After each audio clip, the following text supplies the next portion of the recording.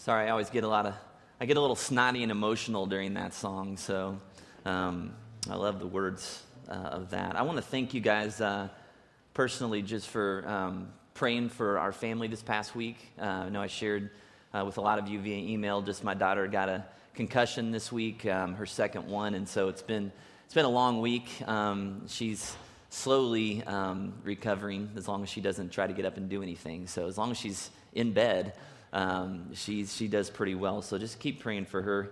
But I really appreciated having people in it with me this week. So the last couple of weeks, about 2 weeks ago, we began our new series for this year called Life Together. And some of the phrases that we've been looking at, things that Jesus said, things that the Apostle Paul said about what doing life together as a church really means. I just want to give you a rundown of some of those phrases that we've taken a look at this week. Oneness, complete unity, completely humble and gentle, patiently bearing with one another, making every effort to keep the unity of the Spirit through the bond of peace, agreeing with one another so that there may be no divisions among you, perfectly united in mind and thought. So if you're like me, there are some days that I wish the Bible wasn't so demanding, and days that I wish that Jesus wasn't so perfect and didn't set such a high standard.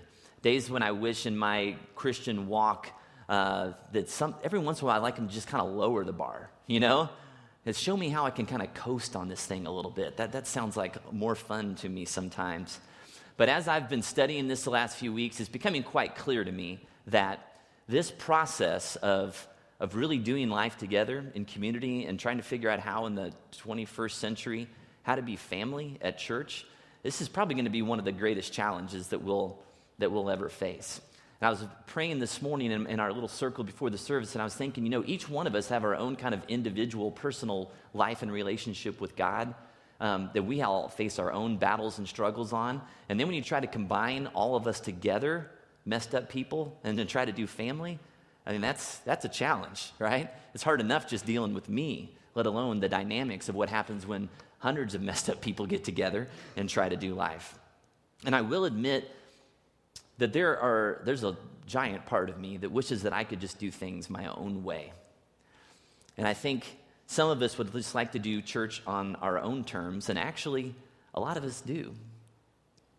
We decide how we'll serve and how much we're willing to serve, how often we're going to go to church, how willing we are to be stretched spiritually, how willing we are to associate with certain people at church.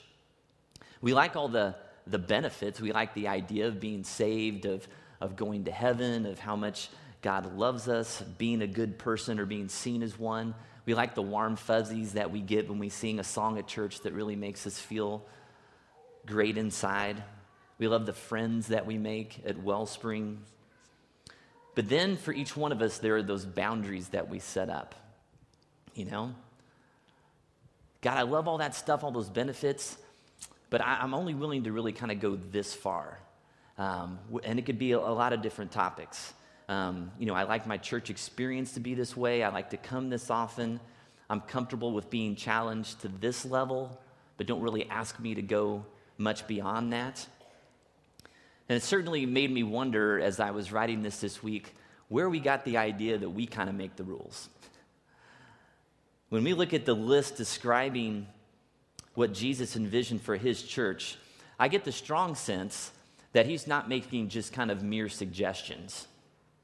I don't really hear him saying, if it works out for you, try to get along with other people and be united and be humble with one another. But, hey, if I'm asking too much, that's fine. We can probably figure out a different way to do this thing.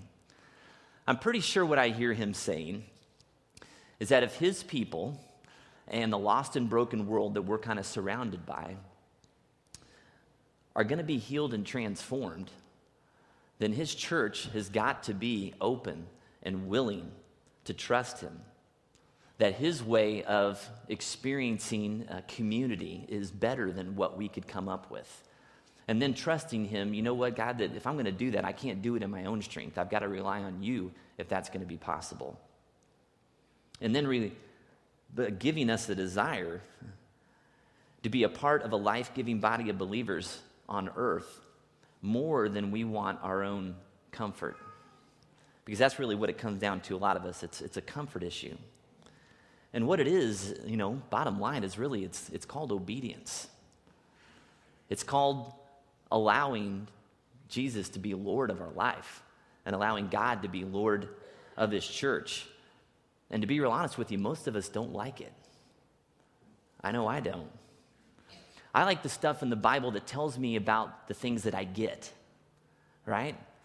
I love reading the stuff about how much Jesus loves me and how forgiving he is for me and how he's got this place he's preparing for me in the future, that I'm going to go be with him.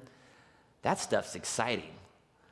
It's that other part of the Bible where he starts talking about, hey, I need you to be humble, and I need you to be self-sacrificing, and I need you, as we're going to talk about today, considering others better than ourselves. Those things don't get the attention of my heart quite as much, And I've got to be honest with you, I kind of got stuck on this word humility, and it's kind of been haunting me all week. Because I had a different message that I was going to give today, but God wouldn't let me go there. And I think it all started with that verse that we looked at last week, and we just saw up on the screen from 1 Corinthians chapter 1, verse 10, where he said, be completely humble and gentle. Not just a little bit humble and gentle, as we talked about last week, but completely, which means that there is absolutely no room, zero, for any pride, any harshness in our relationships with one another. So then I'm reading through this daily prayer book that I read, and there's usually like one prayer that the author kind of repeats time and again. And this week, as I'm reading through on Tuesday, it said, humble us in your presence, Lord. 3 different times. Humble us in your presence. And then I'm reading in Bonhoeffer's book that we looked at a couple weeks ago called Life Together. And I come across a section on ministry entitled The Ministry of Meekness. And I think, oh boy, that sounds like a blast. So, here's what Bonhoeffer had to say, just a little snippet. He said, he who would learn to serve must first learn to think little of himself. Now, that in itself doesn't sound that intimidating unless you're like me, because I think a lot of myself, okay? Self-confidence has never been an issue for me at all. I took this test about, 8 years ago or so. My old Young Life leader from high school went to work for the Gallup organization that does all the polls and stuff you see on TV. Well, they developed this test called StrengthsFinder, and it's supposed to kind of identify your strengths in life, and it prints out like this novel.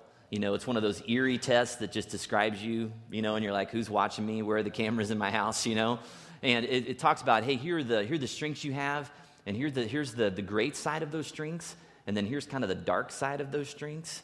And one of my strengths, obviously, as somebody who's kind of, starting a church, is that I'm an activator, and I can get things done, and I can take a vision and rally people and all that.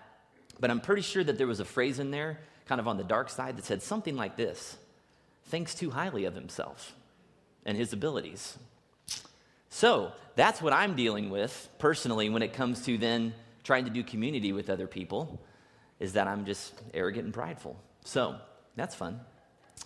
Bonhoeffer in the book goes on to quote a 15th century Catholic monk named Thomas à Kempis, and this is what he said: this is the highest and most profitable lesson, truly to know and to despise yourselves, to have no opinion of ourselves, and to think always well and highly of others, is great wisdom and perfection. That was fun to read. I want you guys to go ahead and open your Bibles up to Romans chapter 12, verse 3. Page 788 if you're using the Pew Bibles.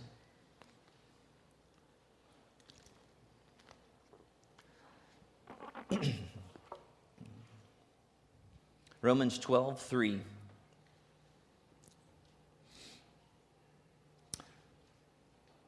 Paul says, "For by the grace given me, I say to every one of you, do not think of yourself more highly than you ought, but rather think of yourself with sober judgment, in accordance with your measure of faith, with the measure of faith God has given you." So I got Thomas A. Kempis over here telling me that I need to truly know and despise myself. And then I got Paul saying, you shouldn't think more of yourself than you ought. You need to think of yourself with sober judgment. The problem for me is that I exert a lot of energy trying to make myself look and appear better than I really am. I want to portray this certain kind of public persona, because when I come face to face with my true nature, of who I know I really am, the ugly thoughts and actions that go through my mind and out of my mouth, I fight really hard to try to hide those things from people around me so that I don't get found out. And that tendency that we all have to conceal and to self-protect, as you can imagine, it creates tremendous barriers for community and really doing life together. So as we consider, how do we make this transition from kind of loosely connected people out here in the pews to a body of believers here at Wellspring, a family, perfectly united in mind and thought? Why does it all begin and hinge on humility? That's me asking you a question. Why does it all begin and hinge on humility?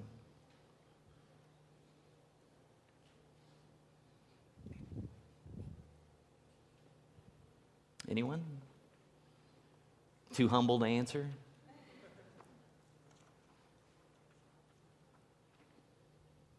Yes, Dave, thank you for sparing us the pain any longer.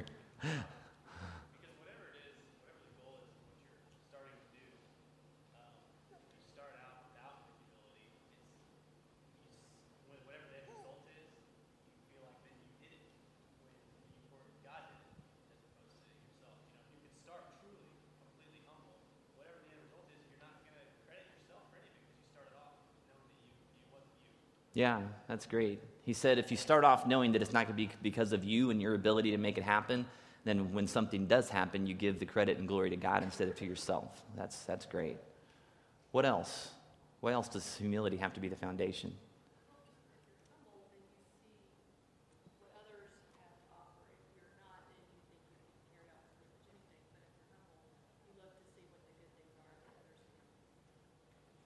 Yeah, that's great. If you're humble, you look and see what other people might have to offer to the equation more so than maybe what you're going to bring to the table to make it happen. That's great.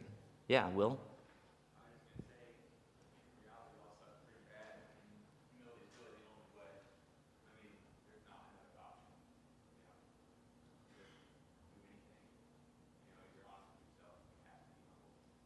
Okay, Will said we all suck really bad. That I can sum that up for you? Okay. Yeah, John? When it comes to community, if you're always valuing other people over you, then, and everybody's doing that, and everybody always has value and feels value, therefore, everything seems to work towards a certain good, and there's this elevation of what is actually, being done is that every person's looking out for everybody else, and which is the reason why I think humility, and the reason why it's so hard is because that's the exact opposite of what we think, and we are always looking out for ourselves. So this flies in the face of everything we've ever grown up with, been taught in school, all that. It's just incredibly difficult. Yeah, so John just talks about, us valuing other people's contribution. Okay, that if everybody has something to value and to offer, and we value that, then it just creates this network of people, or this enthusiasm, this potential of what our community can be if we value other people. Humility has to be the foundation.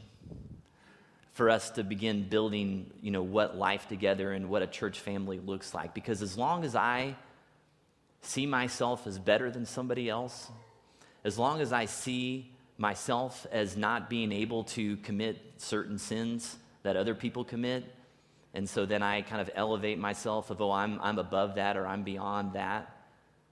You can't have true fellowship with people who you think you're better than. You can't create family and deep community with this sense of I'm up here and they're down there. Because that immediately puts up walls and barriers. And you can feel it. You've been in communities and in your family or around friends with people who think that they're better than you. It doesn't make you want to hang out with them a lot and share anything meaningful. It's certainly not your flaws, right? Well, that's part of the problem. There's a lot of parts of the problem, I think. I'm just going to outline a few this morning. One of the things I started thinking about was, 50, 75, 100 years ago in America, people chose their churches for very different reasons than they do today. One is that a lot more people were living in small towns. It's a much more rural society where you might have just one church or two churches in your town. And you just didn't have a lot of options, so you just stuck it out with whoever was there. This Baptist church on the hill or whatever. That was your family. That was it.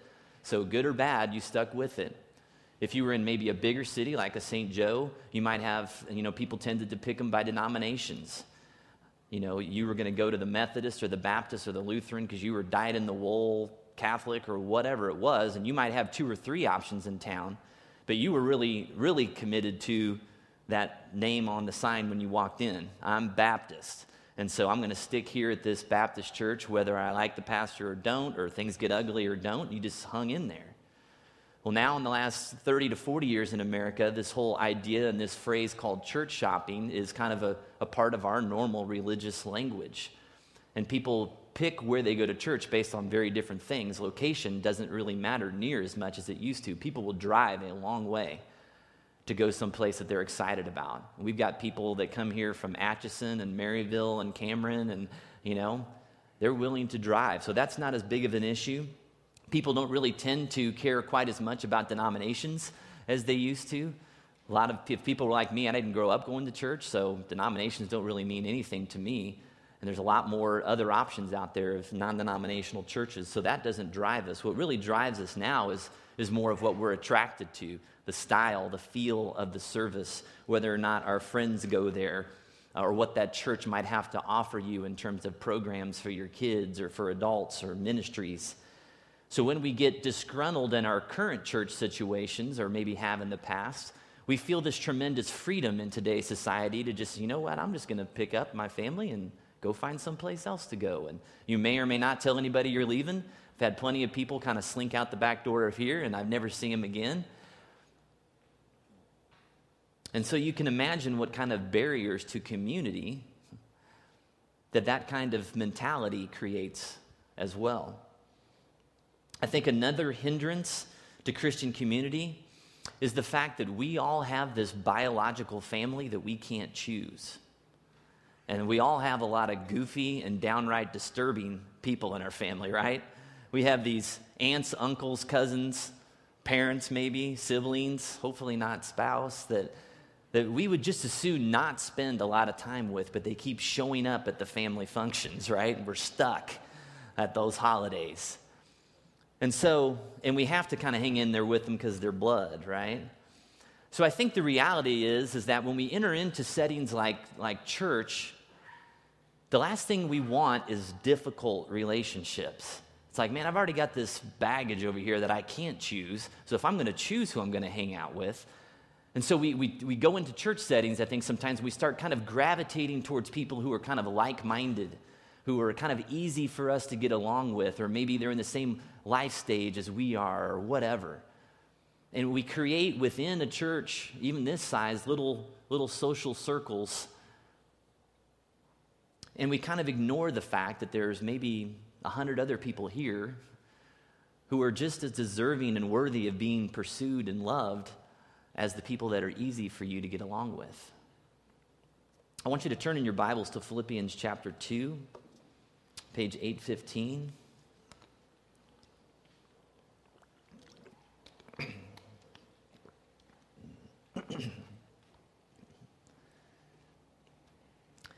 Philippians chapter 2, this is Paul writing again to the church in Philippi, verses 1 through 3.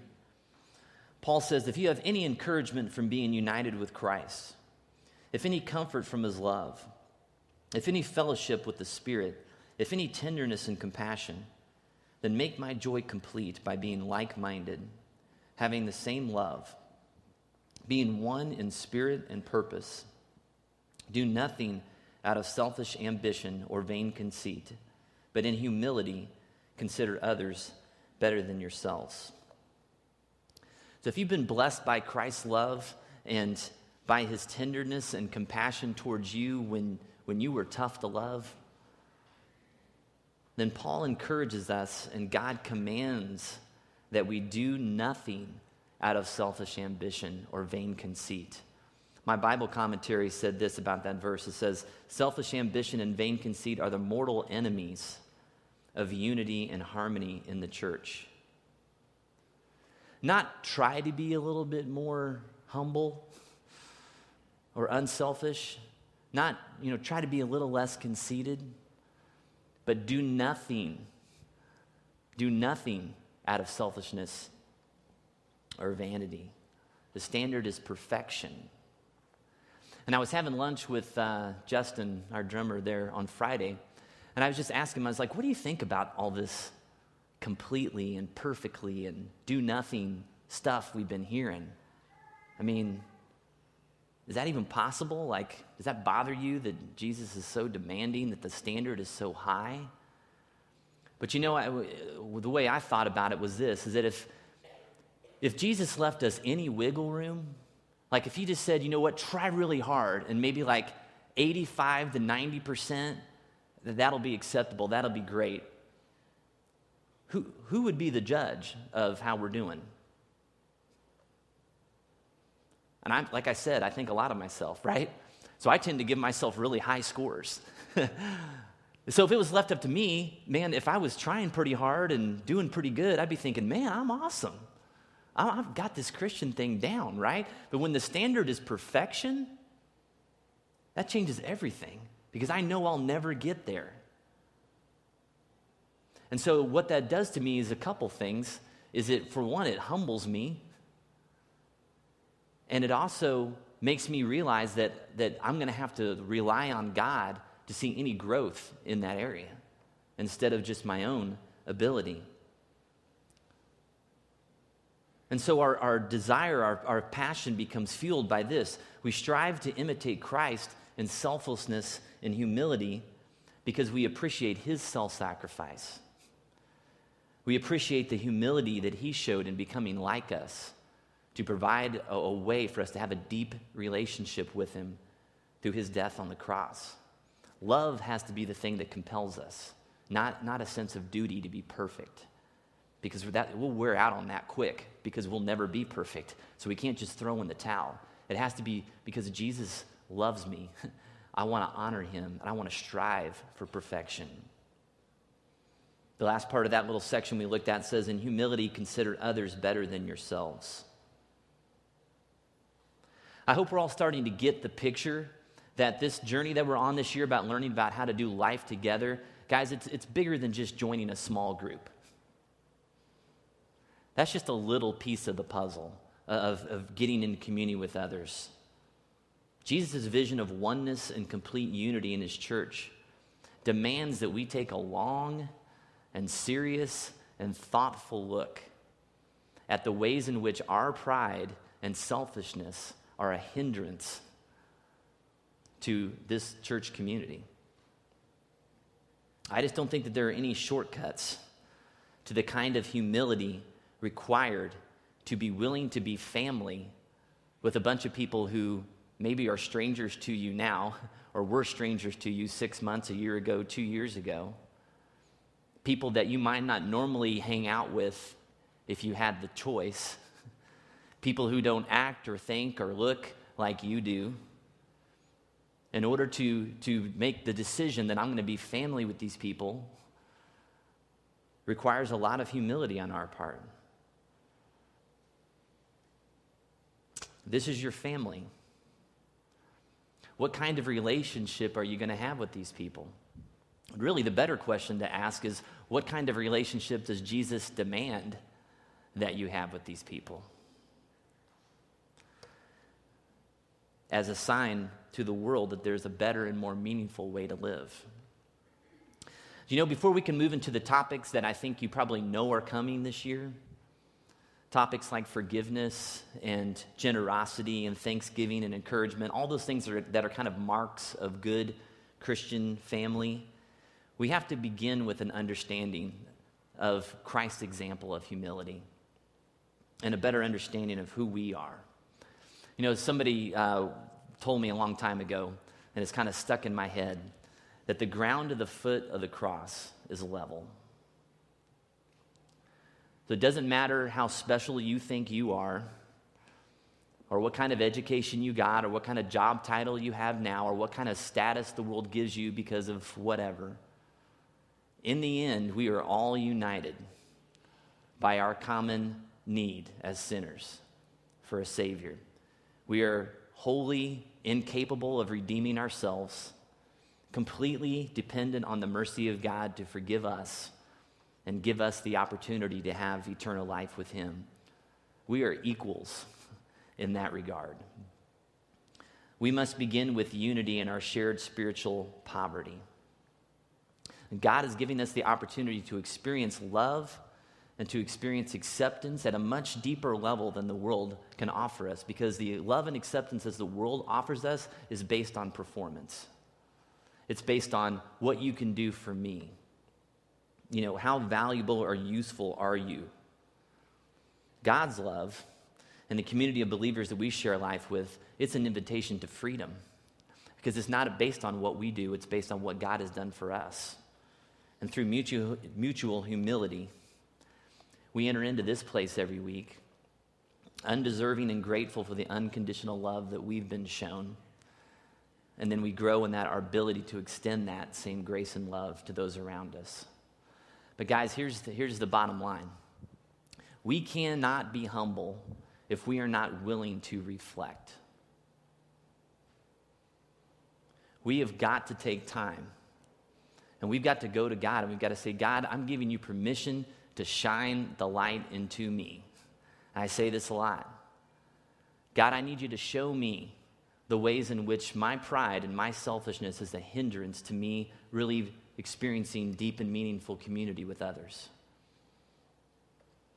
So I'm asking you, would you be willing to do that in just your own personal time with God, as a couple, with a group of friends? Say, God, I want to see it. I want to see the ways in which my pride and selfishness are a hindrance. Otherwise, our study this year on doing life really together just becomes an exercise in niceness. How can we be more nice to one another?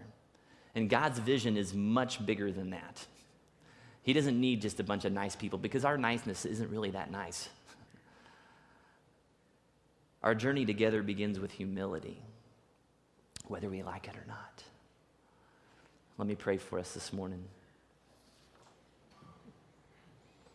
Lord, in 1 Peter 5:5, you say this: all of you clothe yourselves with humility toward one another. And Lord, when I hear that phrase, clothe yourselves, I always think of going to the closet. And Lord, we go to the closet every day to clothe ourselves in the garments that we put on. And Lord, each morning with you, we need to go to the spiritual closet, and we need to make the choice to put on the garments of humility. God, we've got to begin each day with a right and proper view of who we are and who you were willing to be, so that we might have life and love and forgiveness and the things you offer us. God, help us to not think more of ourselves than we ought to. Lord Jesus, in order for us to really create community, Father, we have to consider others better than ourselves, and that is hard. God, we are prideful and arrogant and conceited people. Father, I pray that you would just put it on our hearts to be willing and open to have ourselves kind of exposed, some of those dark things about ourselves that we don't want to really come to terms with. Those things are hindrances to community. And God, we pray that you would root them out of our lives, crush them, transform them, change them. God, not because it's a sense of obedience and I have to do this so that I'll be a good Christian, but God, give us a desire to do it because your love compels us to. God, we want to do it. We want to be humble. We want to be gentle. We want to be forgiving. We want to be loving because you were those things to us. Let that be our passion. Let that be what fuels us.